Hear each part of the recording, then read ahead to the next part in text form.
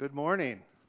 Welcome to Calico Community Church. My name is Roddy Hanna. I'm one of the associate pastors here on staff, and I'm really glad you're here. You chose to come here today on this Super Bowl Sunday to be with us. So my expectations are real simple today. If this is a good message and you really like it, I would love to be doused down with a 5-gallon bucket of Gatorade when we're done, because somebody's going to have that happen today. How many of you in here right now are Eagles fans? All right. Any Patriots fans? Good, because like rooting for the Patriots is like rooting for Russia during the Cold War. So we're glad we're all Eagles fans in here today. Even if you're not an Eagles fan, you can be an Eagles fan for at least one day a year, and we're glad you're here. So we're kicking off a new series today called Bad Dates, Roommates, and Soulmates. And I have the opportunity to kick this series off because John, as you are aware, John is on a trip to Israel, and this has proven to be kind of interesting for us. As a pastoral staff, we have some concerns. John, they were putting out an article or something. They were looking for red-headed fighters from Ireland for the Israeli military, and John took to the ad. Now you see him standing on a tank. We don't know how this is going to work out or play out for him in the end, but hopefully he'll be back. But if he's not, you're going to be stuck with the other three of us here doing the series. So I am glad you're here today. I'm really glad you're here today. And as I was preparing for this message today, as I was doing some research, I ran across an article, and it was called Relationship Advice by Those Who Should Know. And it was written by 5 to 10-year-olds. And what happened is they asked these kids questions about relationships. And it makes perfectly good sense that we would ask kids what they believe about relationships, right? So let's kind of step into this a little bit. First question that they asked these kids: what do you do on a date? What do you do on a date? On the first date, they just tell each other lies. And that usually gets them interested enough for a second date. This is by Martin, age 10. I wouldn't want Martin dating my daughter. Quite honestly, I don't want any guy dating my daughter, but I wouldn't want Martin dating my daughter for sure, but it really sounds like he may have nailed this thing. Moving on, when is it okay to kiss someone? When is it okay? I crack up about this one before I even show you. When is it proper to kiss someone? When they're rich. I can tell you this, if that were true, there would not be a whole lot of kissing going on in my house. When they're rich. Moving on. When is it proper to get married? How do you know when you should get married? This is a good one. Bert, age 5. Once I'm done kindergarten, I'm going to find me a wife. This makes good sense, right? Because colors first. Get those colors down. I can count to 100 by 2s and 5s, and I can tie my shoe. That's all that's necessary for a good relationship. Way to go, Bert. Here's another good one by Carolyn. 84. Because at that age, you don't have to work anymore, and you can spend all your time loving each other in your bedroom.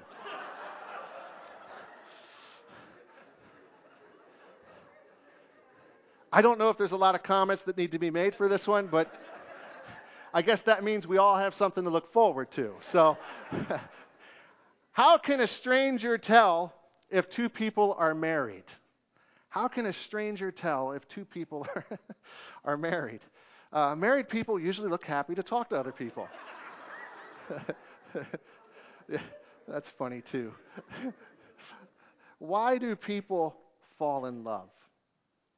Why do people fall in love? No one is sure why it happens. But I heard it has to do with how you smell. That's why perfume and deodorant are so popular. Jan, age 9. Where do kids get these ideas about relationships? Where do kids get these ideas about love? This is where it kind of hurts. They get it from us. They get it from their parents. You know, they watch their parents in relationship, and they think, well, it's this way for my parents, it's got to be this way for me. They watch the Hallmark Channel because it's safe, right? You can put your kids in front of the Hallmark Channel, and there's happily ever afters everywhere.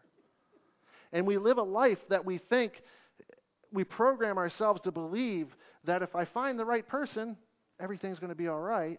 And we teach our kids this in a way we program them.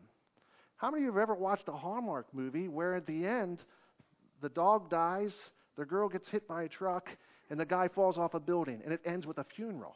It just doesn't happen that way. There's no reality to what we put into our minds. There's no reality to what we expect. But this is the reality. Nobody wants to watch a movie that makes them feel sad. Nobody wants to watch a movie that makes them feel sad. We're mystified. As adults, we're mystified as to what it takes to have a good relationship. Some of us do really well in this area. Others of us, not so much. Others of you, you're sitting in the room right now, and people are sitting around you right now, and they're like, well, I'm glad we're doing a series on relationships because they need to hear this.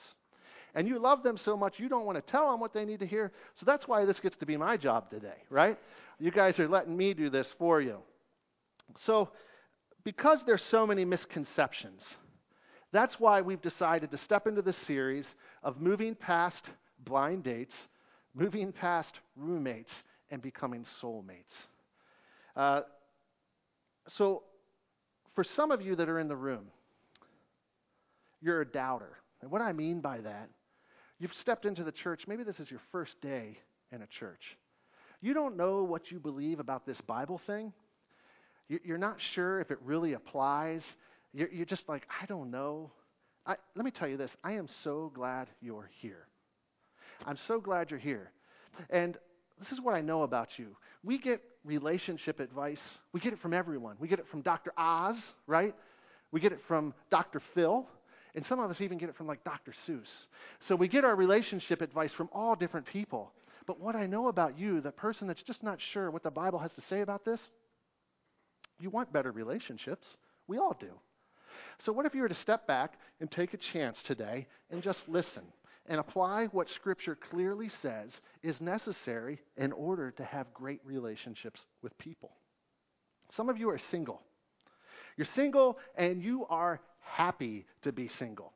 You look at your dating friends and you think, man, I'm glad I don't got their problems because I can go where I want to go. I can spend my money the way I want to spend my money. No one tells me what to do. I have freedom. Why would I want to step into a relationship with anyone? This is what I know. You might not want a dating relationship with someone, but you have relationships with people. So the information that we're going to share with you today can be applied to any relationship that you're in. It can be applied and it can help those relationships become better. It can help those relationships become stronger. Maybe you're engaged. I was engaged once. And when I was engaged, I just thought everything was perfect. And you look at that person you're engaged to and you think, man, look at his strong chin bones. He's perfect. He's funny. He makes me laugh. He makes me feel like a better person. Some of you are touching the person's chin next to you right now. So you're just like, wow, he's perfect. And you look at your significant other and you think to yourself, she's just perfect. She's perfect. She's just quiet and she sits and listens to me and she encourages me all the time. We aren't going to have any problems. Things are just that great. Well, I get to be the reality police today too. So in reality, that relationship is going to be strained. It's going to be strained. I guarantee you will not be engaged forever. You're either going to break up or you're going to get married. And either way you look at it, there's going to be crisis that comes into that relationship. Whether you're married, whether you're broken up, it just happens. So we want to make sure we offer information. We offer, what does the Bible say about these relationships that will help you become better in those relationships? Some of you are divorced. And you think, I've been through this once. My relationship fell apart. I did everything I could. And I couldn't save a marriage. I'm hoping that today you can walk out of here with some hope. You can see that things don't have to always end that way. There's a lot of hurt that people carry around.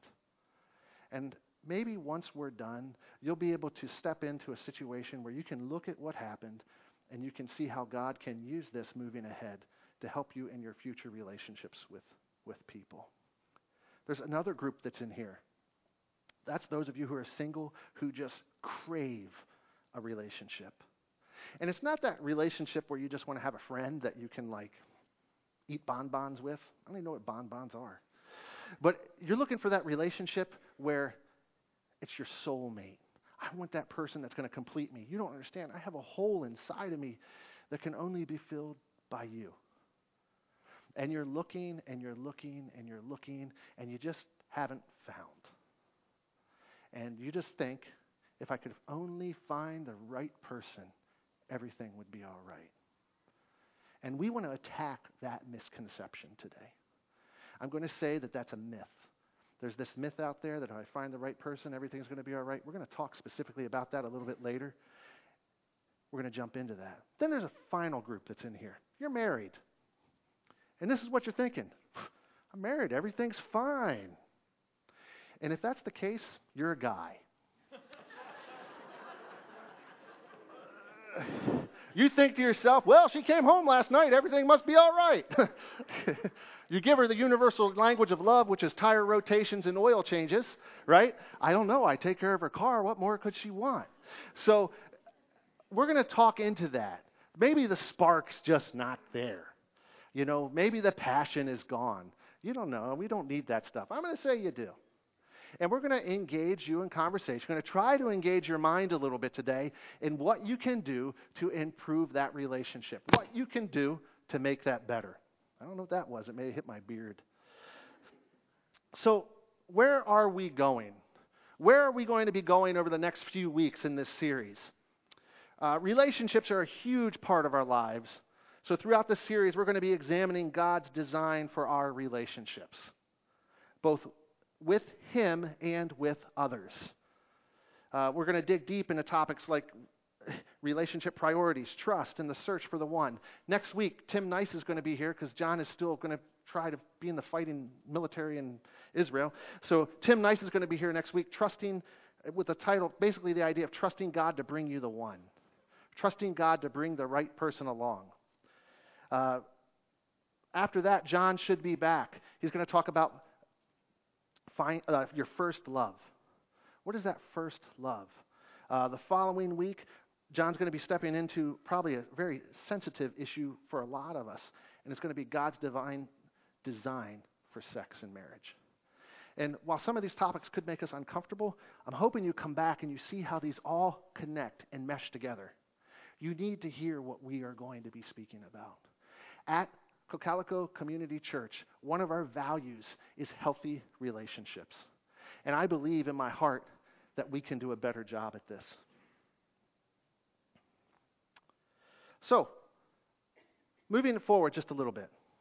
Why is another reason why we want to do this? Statistics. I took a stats class in college, didn't like it very much, but sometimes they come in handy. And you can make numbers lie, I do know that. But you ready for this? There's an 86% chance by the time you turn 40, you will be married. So some of you who are sitting up here in the front right, who are like 15 years old, there's an 86% chance by the time you're 40, you'll be married. And your dads are all going, huh.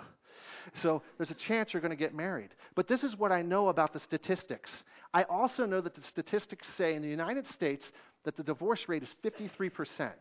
So out of that 80% of people that get married, that find the one, their marriages end. 53% of those end. They crash. It's interesting when we consider the divorce rate.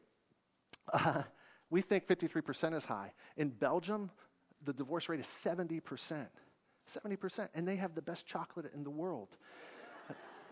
Unbelievable. In Chile, the divorce rate is 3%, the lowest divorce rate of any country. And I believe it has to be because they have to snuggle together all the time to keep warm. So as we move ahead in this, when we think about what does love got to do with it? What's love got to do with it? So, what's love got to do with it? Just because you're married doesn't mean you're happy.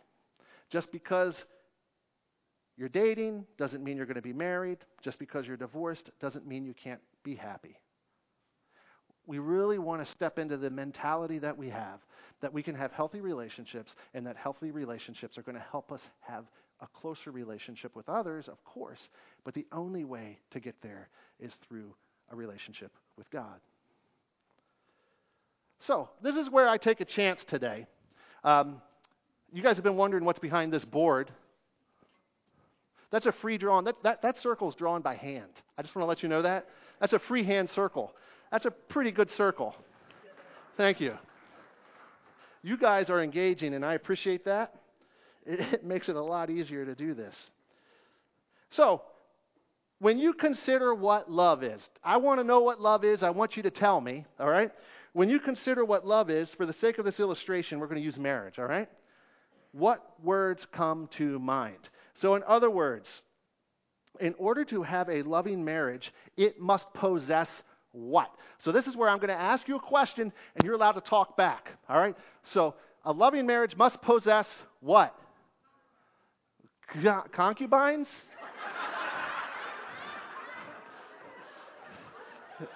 What was that? Compromise. I'm like, welcome to Lancaster County.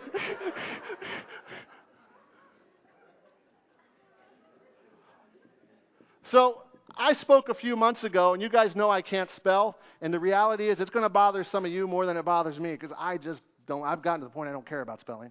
So compromise, good. We got the ball rolling. What else does it have? Stereo, trust, Trust. What else? My favorite. Sing it with me. Respect. All right. Respect. What else? Communication. Commi. What else? Loyalty. Just like a dog. Loyalty. Come on, we're doing good. Intimacy.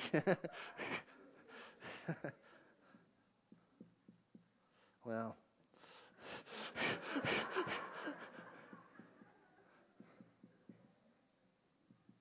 Thank you for saying that. Intimacy. Words of affirmation. Makes the list. What else? Security. It's hard for me to write and spell. It's hard for me to spell, let alone write, spell, and listen. Security. What else?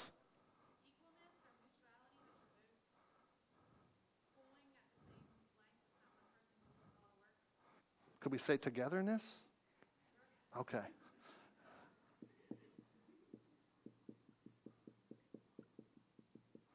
All right.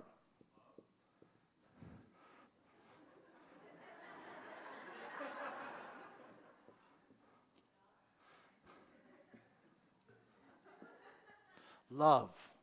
God. This is what's interesting about this list that's up here. Anytime you do something like this, you take a chance. I'm going to shift gears here. We're moving from dialogue to monologue stage. So that means you don't yell anymore at me. I love pork shoulders. I love them. I take a pork shoulder, I rub it down with yellow mustard, I hit it with a rub, I throw it in the smoker, and it sits there for like 12 to 15 hours. I pull it out at 195 to 203 degrees, and then I pull it. And then I put it on a bun, and I enjoy it. It's delicious. I love pork shoulders. Here's another one I love. I love pickles. Yes, I'm glad I have it up here. I'm telling you, I love pickles. Salty and spicy. My favorite pickle right now is the Wickle. There's a pickle brand, the Wickle pickle. It is a delicious pickle. It's salty and spicy. I love it. I love Wickles. I love the bags at Weaver's Market. You know the brown paper bag with the handles? First time I went into Weaver's Market and she put my groceries in that bag, I was thinking to myself, what do we have here? Who does this anymore? It was amazing. And Aunt B put the groceries into my bag, and I walked out to the car holding the handle. I'm like, I've never been to a place that's had a grocery bag with handles like this before. I love the bags at Weaver's Market. I actually believe my wife has one in the room right now because she loves them too. I love my wife. Okay, so this just got odd. I love pork shoulders. I love pickles. I love Weaver's brown paper bags, and I love my wife. I just used the same word to describe a relationship between three things that are great to my wife. I compared my wife to a pork shoulder. Granted, she is smoky at times. I compared her to a spicy pickle. You know where that's going. I compare her to a brown paper bag. I don't know how that plays out. But you understand what I'm saying. You can see where I'm going. How does this play out in our lives? We build our relationships around these things. Tell me this. Is loyalty, is compromise a feeling or an action? It's an action. Is trust, you have to trust someone. It's an action. Respect, what is that? I'm showing you respect. Is respect a feeling? No, it's an action. Communication, is communication a feeling? I feel communicated. It's not, it's an action. Words of affirmation, action. Security, I'm providing, it's an action. Togetherness, action.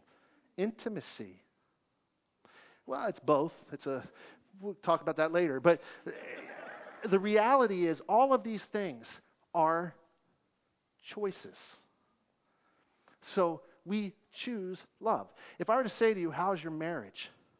Some of you back up and you look and you go, well, I just don't feel close. I don't feel connected. I don't feel like we get along. I ask, how's your dating relationship? We just don't feel like we're talking anymore. This is the reality. If I were to ask you to describe your marriage, you use feeling words. But if I were to ask you what love is, you use actions. So maybe that means that we've got to change the way that we look at what takes place in our relationships. There's a thought process that's out there, and we've got to debunk it. It's this idea, if I find the right person, everything will be all right. If I just find the right person, if I can just find that person who completes me, if I can just find that person, there's a hole in my heart that can only be filled with you. If I could only find that person, everything will be all right. What's the problem with that thinking? What's the problem with thinking that you are going to complete me? Here's the problem with that. When my wife makes me irritated, when she pushes me, when she stresses my patience, I think to myself, maybe I didn't marry the right person. We've got to get out of this mindset. We've got to help our kids understand they don't need to find the right person. They don't need to find the right person. I'm sorry. Yeah, I got that right. You need to become the right person. You need to become the right person. You need to become the person whom you are looking for is looking for. We've had big debate over this statement here today. Someone says it needs to have a who in there. It might. But you know what I'm saying. We need to become the person you're looking for is looking for. But when we back this up and we think about this,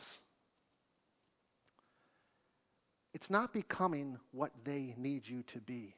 It's becoming who God wants you to be. It's becoming what God has said you need to become. So we're going to step into 1 Corinthians 13. 1 Corinthians 13 today. And 1 Corinthians 13, let me give you a little bit of a background of what's taking place here in Corinth. 1 Corinthians was written by the Apostle Paul. It was written to a church in Corinth. Now, Corinth was a seaport city. It was surrounded by water. I would tell you what sea it is, but I don't know. I think it was like the Aegean, maybe. It's down there. So it was surrounded by water. And any seaport city has trade and a lot of commerce that goes through that city. And that means that people are coming and going, and it's like all the sailors are here, and all of this is going on, so people are really living their lives the way they want to live your lives. So Paul takes on, first, the church in Corinth. So 1 Corinthians, if you go to the end of your Bible, it's in the New Testament, Matthew, Mark, Luke, John, get past the guys, Acts and Romans, and then 1 Corinthians. So in 1 Corinthians, Paul attacks the idea of some of this faulty thinking that was taking place in these churches. What were some of the things that were going on in these churches? There was a son in a sexual relationship with his mother-in-law. That's not good. Not good at all. And the church wasn't doing anything about it. They knew it was going on, and they didn't engage. There was people within the church, believers, who were suing one another and taking each other to court over petty issues. He attacks that issue. You can't do this. We have people who are starving and people who are rich. And the people who are rich are never taking care of the people who are starving. They're not giving what God has given them much of to give to those who don't have anything of. And they're walking past and ignoring these people. And they're literally having love feasts. And some people are gorging themselves on food, and other people are sitting there with nothing. And they're not even paying attention to those around them. There's people that are taking advantage of their Christian liberties. There's people that are doing things that they have every right to do, but they just kind of thumb their nose up and say, you know what? You've got problems. And you need to get past your problems. I can eat this meat that was sacrificed to idols. That was the specific problem that was going on at that time. I can eat this meat, and I can do what I want to do, and you can't tell me I can't because there's nothing wrong if I do it. And Paul comes back to them, and he says, listen, you're right. You can eat this. But the reality is this. If it offends a weaker brother, I'm not going to do it. If it offends somebody, I'm not going to do it. I might have a right to eat this sacrificed animal that was offered to Baal. I have a right to do that. But if it offends you, I'm not going to do it. And he gives away his rights for others. So as we work through those first parts of the book, he lands at chapter 13. In chapter 13, Paul lays out what is necessary for healthy relationships within the church. And we can apply this to our lives. What is necessary for healthy relationships in our lives? The reason that we did this exercise is because when I say we're going to talk about love, some people automatically just go, oh, here we go. A heady definition, biblical definition of the word love. Well, are we talking phileo love? Are we talking agape love? Are we talking eros love? All the Greek terms that go into that. We're not talking about that. We're using your definition of love today. You defined it. We're using your definition. And what's interesting, you knew the definition, right? When I said, what is love, you gave me a definition that was solely biblical. And I can prove it to you now. Love is patient. Love is kind. It does not envy. It does not boast. It is not proud. It does not dishonor others. It is not self-seeking. It is not easily angered. It is not easily angered.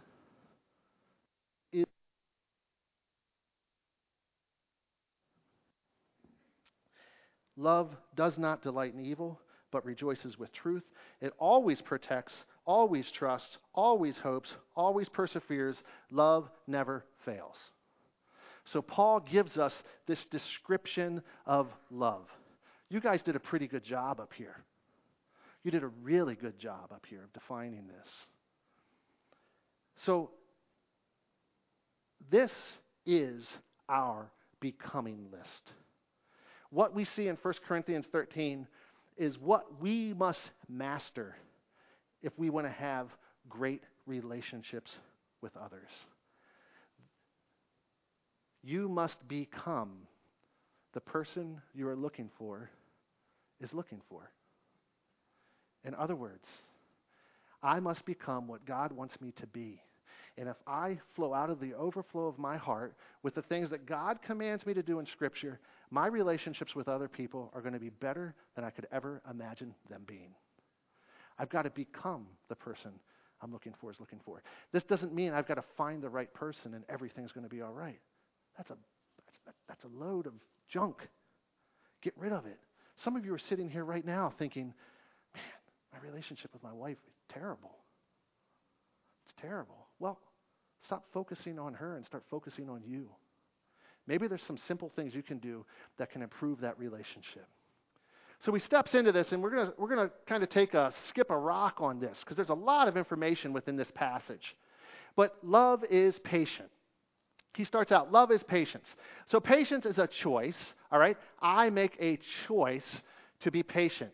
I'm going to move at someone else's pace rather than pressure them to match mine, all right? It's a choice to do less than you are capable of doing for the sake of keeping in step with someone else. Let me give you a real simple illustration of this. Weaver's Market, twice in one sermon today. Weaver's Market. When I first moved to the area, I was walking into Weaver's Market. I'm walking, I get up to the automatic door, and that door opens at the pace of snail. I literally walked right into the door. It's like, patience. I hit the door, and I'm like, what in the world? Why don't they speed this thing up? You know, my pace was quicker than that door's pace. Some of you are in a relationship with someone, and their pace is just naturally slower than you. And you push them. You push them to move faster. How's this look in my relationship with my wife? Well, it's like when we're getting ready to go out on a date, and I say to Amy, come on, let's go. You're holding us up, and I'm jingling the keys. Come on, let's go. I want to show you how much I love you. That's what patience is. Patience means I'm going to slow things down in order to move at her pace. It means she's going to slow things down to move at my pace. It's much more difficult for her because she's much smarter than I am. So she explains things multiple times. So patience. Love is kind. Love is kind. Kindness. It's a choice to leverage one's strength on behalf of another. A choice to place yourself at someone else's disposal. All right, when I moved to the area, I showed up with a 26-foot moving truck packed full with boxes. And when I pulled into the driveway, the whole way down, I was dreading, what am I in for getting this thing unloaded? I had no idea what to expect. I show up, and there's like 25 guys in my driveway. That's kindness. They leveraged their time. They leveraged their strength. They leveraged their abilities to help me do something. Didn't mean that I couldn't do it. It meant that they were helping me do it. They leveraged something they have, strength, at my disposal, not expecting anything in return. They weren't kind, I don't think, expecting me to do something in return. They just did it. Kindness is love's response to weakness. It's love's response to weakness. There's times where I can't pull it together. And my wife will walk in and sit down with me, and I can sit and talk with her, and she kindly engages me. She doesn't look at me and say, what is your problem, loser? She kindly engages me in conversation. Love is kind. Love does not envy, does not boast, is not prideful. Basically, this is quite the trio. If these exist in your relationships, if envy, if boasting, if pride exist in your relationships, I can tell you why your relationships are terrible. No one wants to be around someone who is prideful. No one wants to be around someone who boasts. That guy that, oh yeah, you think that's good? You should hear what I did this week. Nobody wants to be around that guy. Nobody wants to be around someone who envies all of your stuff, who envy's ugly. If you don't feel good about yourself, criticizing someone else isn't going to fix that problem. It's a you problem. It's not a them problem. And this is how it plays out in the relationship. We see it flushed out in this idea of sarcasm. Sarcasm is not a strategy for self-improvement. Sarcasm hurts. I got to watch. I can respond sarcastically. It easily rolls off my tongue. My head works much faster than, my mouth works much faster than my head. And I say things, and once they come out, I'm like, oh, that was hurtful. And you know who patterns that? My kids. My kids are quick. I can get into a bantering conversation with my daughter and she can keep up. Maybe it's because I'm slow, but I don't think that's it. She learned from a really good master. All of this stuff starts with me. You see, every slide ends with, it starts with you. If you want your relationships to get better, you have to recognize it starts with you. You have to become. You have to become. What's the cure for envy, boastfulness, and pridefulness? Is there a cure for this? Yes. It's celebration. As opposed to being critical of someone, celebrate with someone. As opposed to biting your tongue and not saying what you should say, engage and say what you would want to hear. It's easy to defeat these things. And imagine if you got into a relationship where someone else was against these things just as much as you are, and this never took place in your relationship. Imagine what would happen. Imagine what would happen. It starts with you. It starts with you. Love does not dishonor others. This is the one I struggle with. I struggle with this one. Honor chooses to bring the best version of you to the table. Amy and I are going on a date. We're sitting down at the table at the restaurant. She looks across the table and she looks at me and she goes, I wish you had shaved. Not my whole beard, but just kept it trimmed. Or I show up, hey, Amy, let's go. I just rotated your tires and changed the oil in your car. The language of love for a woman, they love that. And I'm got greasy fingernails. My hands are filthy. I'm in my overalls. Hey, let's go out to eat, dear. And she looks like she's walking into a restaurant with a bum. It chooses to bring its best version to the table. I have to make a choice. Honor chooses to express value through protection. My son, Mark, loves Rubik's Cubes. Loves them tremendously. We had friends come over to the house. Let me rephrase that. We had a boy come over to the house when we lived up in Northeast PA. And he came in, and Mark loves Rubik's Cubes so much, he has I don't know how many he has now, 6, 7, 10. And we caught this boy walking with Mark's Rubik's Cubes and throwing them in the trash. And I'm kind of like, what in the world? And I engaged this kid about this. He was literally throwing Mark's stuff away. Maybe it comes from enviness. I don't know. Maybe it was envying. I don't know. What are you doing? But that doesn't protect. That's not showing any protection of anyone, his things. And it made Mark feel like, I can't trust this kid. Honor chooses to take every opportunity to express you first. I choose to place my wife in front of myself. I have to make that choice. I can't expect my wife to always put herself in front of me. Well, it's just how it should be. I'm the man. She has too. No, I have to place myself in front of her. I have to lead. I have to step up. But at the same time, she has to lead and she has to step up. It's a mutual submission to one another. Love is not self-seeking. Paul really wraps up what he said to this point with this one statement. Love doesn't seek its own. You do all of these things, and I could put it in one phrase, don't seek its own. So we step ahead one more, and this is the biggie for me. Love is not easily angered. So last night at my house, it's funny how God gives me illustrations. I made maybe one of the worst decisions I've ever made as a husband. I don't know. And father, we bought my son a snake for Christmas. I know some of you are thinking right now, you're a pastor. You shouldn't be friends with a snake. Satan was a snake. I understand. I'm pretty sure this is not that one.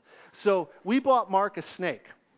And my loving daughter, who's older and wiser, and Mark got together and colluded that they would take the lid off of the snake together. So they take the lid off. She takes a Snapchat video, which I believe is the devil. She takes a Snapchat video, puts it online. Mark puts the lid back on his cage, goes on his merry way. I come up to put Mark to bed that night, and I go walking in, and I, as I do all the time, I look in the snake cage just to make sure it's there. Hey, Mark, where's your snake? It's in the cage, Dad. No, Mark. And then I look. The lid isn't on the cage. It's gone. I mean, it's a jar. And I'm like, Mark, you didn't put the lid on the cage. Now, inside of me, I feel this thing just rearing up. And I got this 12-year-old kid and a 15-year-old daughter. And I just want to take them both and say, didn't you think? What were you thinking? Why'd you do this? I felt the anger just building up in me. And I had a choice at that point. I could get stirred up. I could get wound up and get ticked off, right? Or I could choose not to have a short fuse. I could choose to step back and say, hey, it's my job as your father. I'm going to teach you. Listen, Mark, you need to make sure when you put the lid on the snake. I kind of didn't do that very well. I reacted. I started tearing his room apart. I'm throwing things out in the hallway. I'm taking blankets off his bed. I'm sitting here thinking, I'm going to be sleeping with a snake. And we finally found the snake in his closet back in the corner on the ground. And I look at Mark. I say, there's your snake. Pick it up. I'm not touching it. Mark, it's your snake. I'm not touching it, Dad. I'm not comfortable touching it yet. Whew. I'm not either. He's like, let's get a cup. I'm like, no, Mark. So I grab this snake by the tail, and I'm like, I'm like Steve Irwin, and I throw it in the cage, I put the lid on it, and we walk away. But it's funny, those circumstances, mine was a snake. What's yours? Maybe it's socks on the ground next to the bed, and it sets you off. Maybe it's the fact that my laundry's not clean. Maybe they don't put their dishes in the dishwasher. What is it? What sets you off? Love is not easily angered. Anger is, out of the list, anger is the thing that's a reaction. Everything else is a choice. Anger is a reaction. Love keeps no record of wrongs. No record. How many of you have ever been around someone who's a human filing cabinet for your wrongdoings? Doesn't that make a great relationship? Hey, dear, that's not true. Back on April 11th, 2014, you said this, and you did this. And by the way, another thing, your mother, it doesn't keep record. It doesn't keep record. It chooses not to keep files of the wrongs. Here's the reality about a record keeper. If you're a record keeper, the problem is not your accuracy. Usually record keepers are very accurate. The problem is the damage that your accuracy does to the relationship. You can't keep records. You can't. Nobody gravitates towards humiliation. Nobody. Filers always justify their truth-telling. Those who file records in their mind justify their truth-telling, but eventually they will truth the life right out of their most valued relationships. They're going to truth the life out of their valued relationships. I'm always right. Great. You're going to be right yourself right out of any relationship that's meaningful in your life. It's tough. So what do we do? Here's this list of things we don't do. What do we do? Love does not delight in evil, but rejoices in truth. It always protects, always trusts, always hopes, always perseveres. The final section is taken best together. And it's a game-changing idea for you in every relationship that you're in. Love looks and celebrates good behavior. Love looks to catch people doing the right thing. Maybe as opposed to watching people and make sure they do something wrong and then nailing them for it, maybe you should watch and catch people doing something right. And criticize is the wrong word. Compliment them for it. Compliment them for it. Love loves to catch people doing good. Loves it. This shows you how far love is willing to bend in order to see and believe the best in others. How far is love willing to go? It always protects. It always trusts. It always hopes. It always perseveres. In every relationship, there are occasional or not so occasional gaps in that relationship that take place. Gaps between promises and performance. Gaps between expected behavior and actual behavior. I do it all the time. And when that happens, when there's a gap in my relationship with my wife, when something happens, she has a choice to make at that point. She has a choice. She can choose to trust me or be suspicious of me. Love chooses to fill in the gaps with trust. It has to. If my relationship with my wife is going to be healthy, I have to fill in all of the things that happen that drive me crazy. I have an option. I can assume that she hates me and she's out to get me, or I can assume that I'm not sure what happened, but I'm going to give her the benefit of the doubt. Bottom line, love is unnatural. What I am asking you to do here today is totally unnatural. It's not natural for us to place others before ourselves. It's not natural for us to work on becoming the person that God wants us to be. It's natural for us to become the person that I want to be. It's natural for me to want you to become the person that you need to be for me. And it's natural for me to find the person that's going to fill the hole in my life that's going to make me better. But the reality is, God wants us to become that list. Love is. Love is. Every wedding in the United States ends this way. From this day forward. You're in relationships right now with people, and you have an opportunity to make a choice. You have an opportunity to step back. If you're married, you can look at that vow. If you're not married, you have the opportunity to make a decision and say, from this day forward, I choose to do what? I choose to become the person that God needs me to become. Or I can choose to try to find the person that's going to fulfill me. Here at CCC, we value these relationships.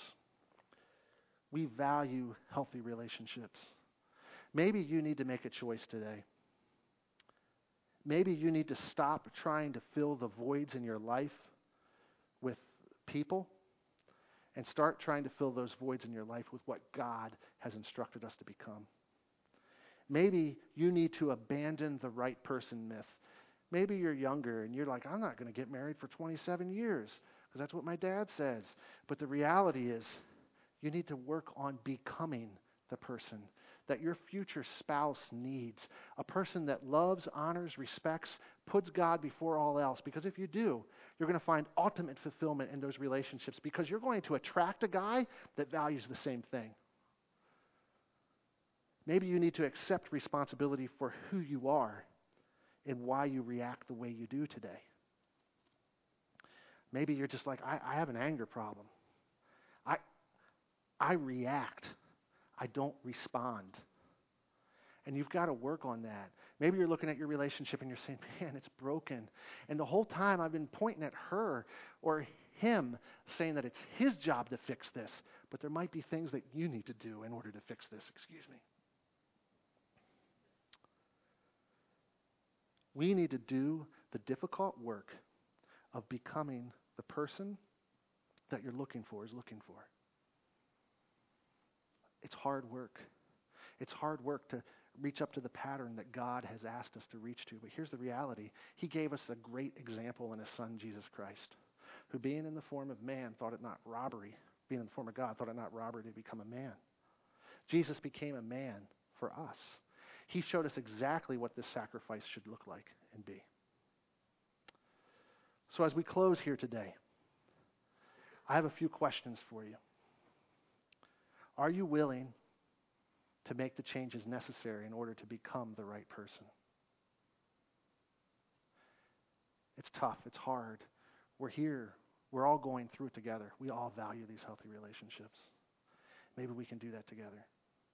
Maybe you're a person that's sitting here right now and you're like, man, I just don't even have what it takes to do this. I know that I don't even have a relationship with Jesus Christ. I'm here on a whim. If that's you, I'd love to have a conversation with you about that. There's nothing more that I'd rather see than to see Jesus Christ change your relationships with people. And he does that. Let's go ahead and close in prayer. Lord, you are so good to us. You love us. You send your son to die for us. I'm grateful for that. Lord, I look at my relationships And I know I struggle with putting into practice what I preach. I struggle with putting others before myself. I struggle in my relationship with my kids with high expectations. I struggle with completing and filling in the gaps with those things that just aren't true. Lord, I pray that I would become a man that reflects honesty and integrity with all of my relationships with others. Father, I pray that you would just continue to work in our lives here at CCC. Continue to work great here in the church, where we could see healthy relationships just continue to grow. Father, we're thankful for your love for us. We're thankful for everything that you've done for us. We're most thankful for your Son. And we ask all of these things in Jesus' name. Amen.